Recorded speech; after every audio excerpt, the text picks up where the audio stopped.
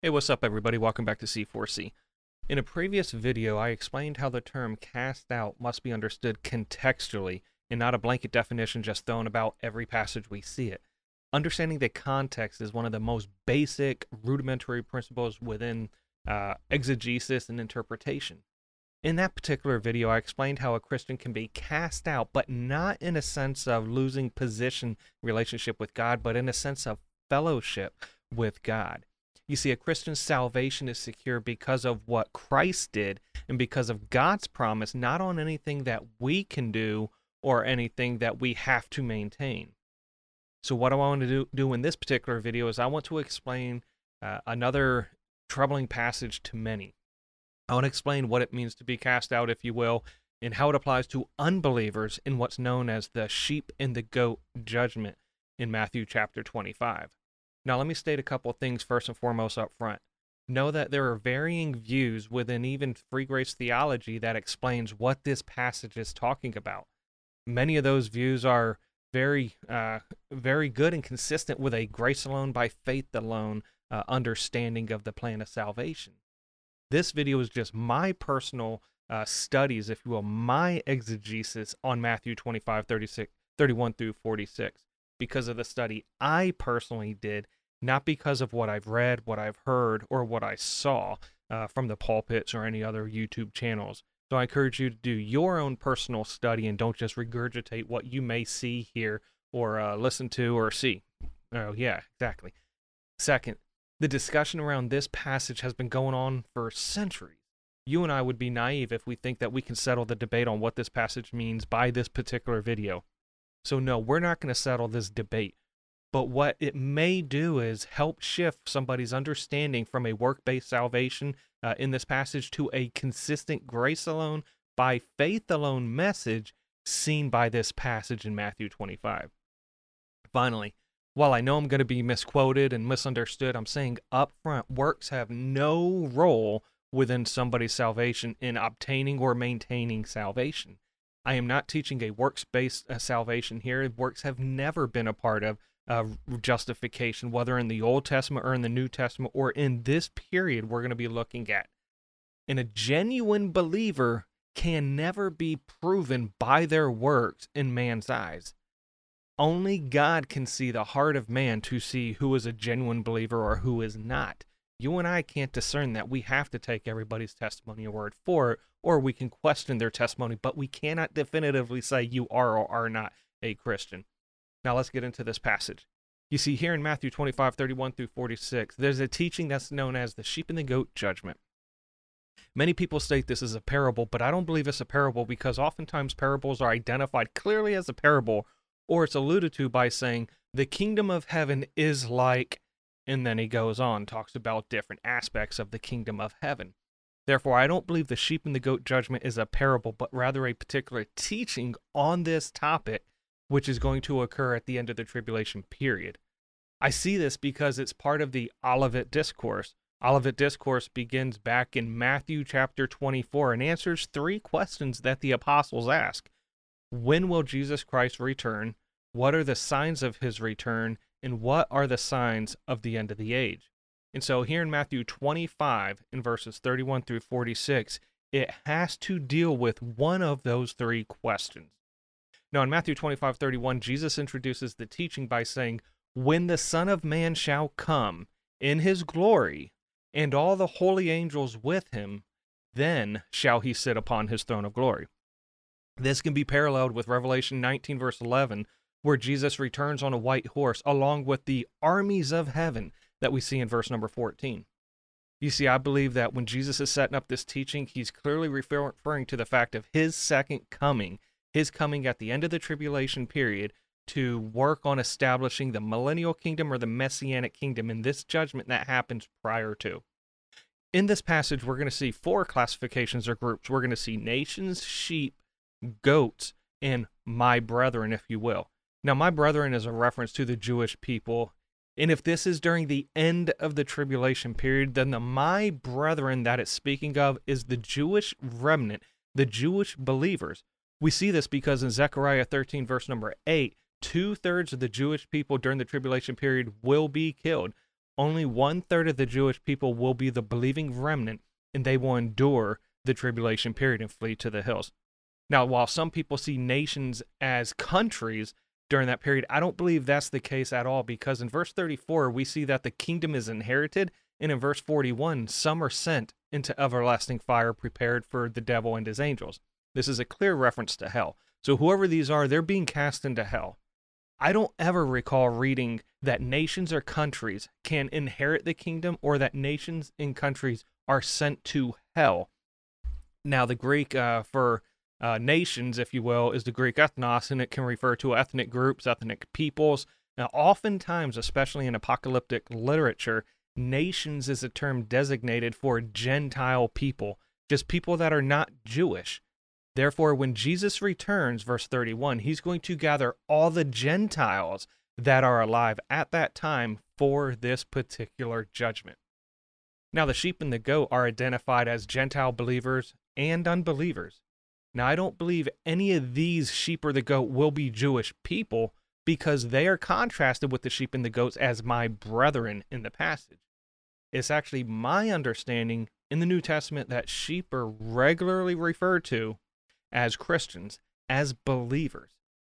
And if this is a common term Jesus used during his earthly ministry, and he's talking to the apostles, then the apostles would know that he's referring to sheep as the believers, and would naturally assume that the goats are contrasted with the believers as unbelievers.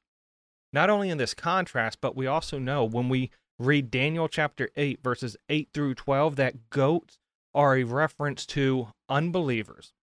Many times it's used as a sacrificial animal in the Old Testament and in the Hebrews, but in Daniel chapter 8, the horn comes out of the he-goat, and this is the Antichrist in those verses, and then the people that are aligned with this goat are aligned with the Antichrist during that time. Finally, we know that the sheep are believers because they will inherit the kingdom.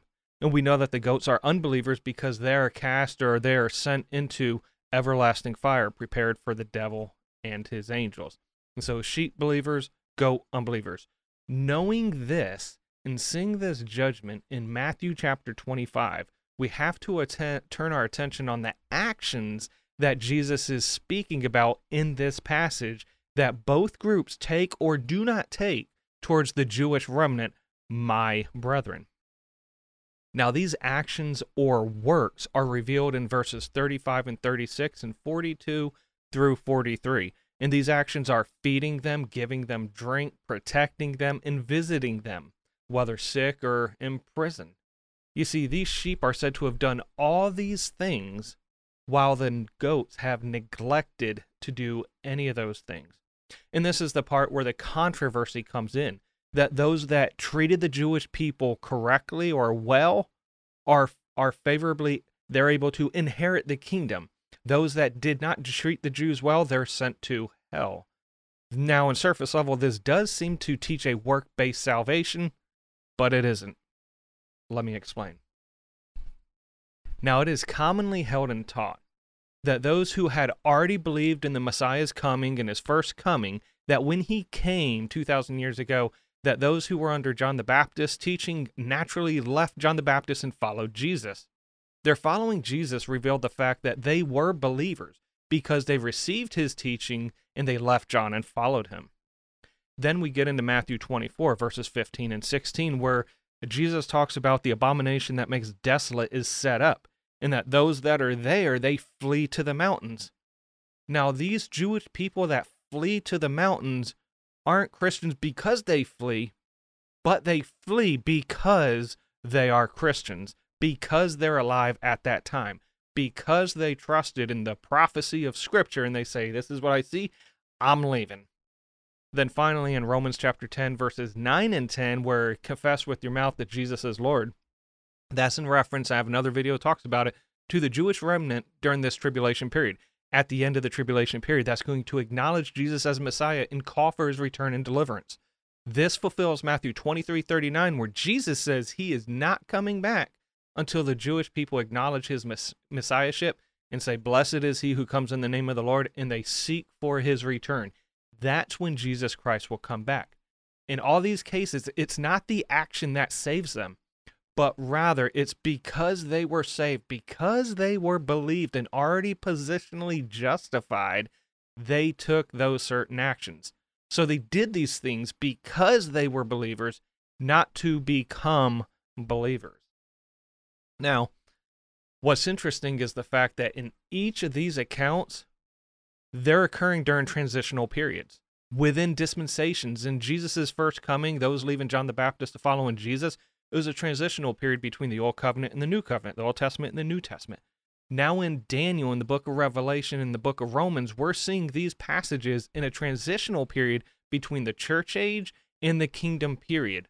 So we can't assume just because works are mentioned that it's teaching a works-based salvation, because the entirety of Scripture reveals that salvation is by grace alone, through faith alone, in Christ alone. What are the results of the actions taken by the sheep and the goats? Well, the results for the sheep is simple to understand, because in verse 34, we see that they inherit the kingdom. Jesus doesn't say they enter the kingdom, but rather that these sheep inherit the kingdom. Remember, and I have a video on this as well, inheritance is a reward based upon faithful service. One cannot inherit unless they have already entered. These sheep have already entered because they were believers, but because of their faithfulness during this time, their reward of these actions is the fact that they will inherit the kingdom or have rulership authority in that kingdom age. Now, what about verse 46, where it points out the righteous going unto a life eternal? Well, like I said, to inherit anything, you must first enter.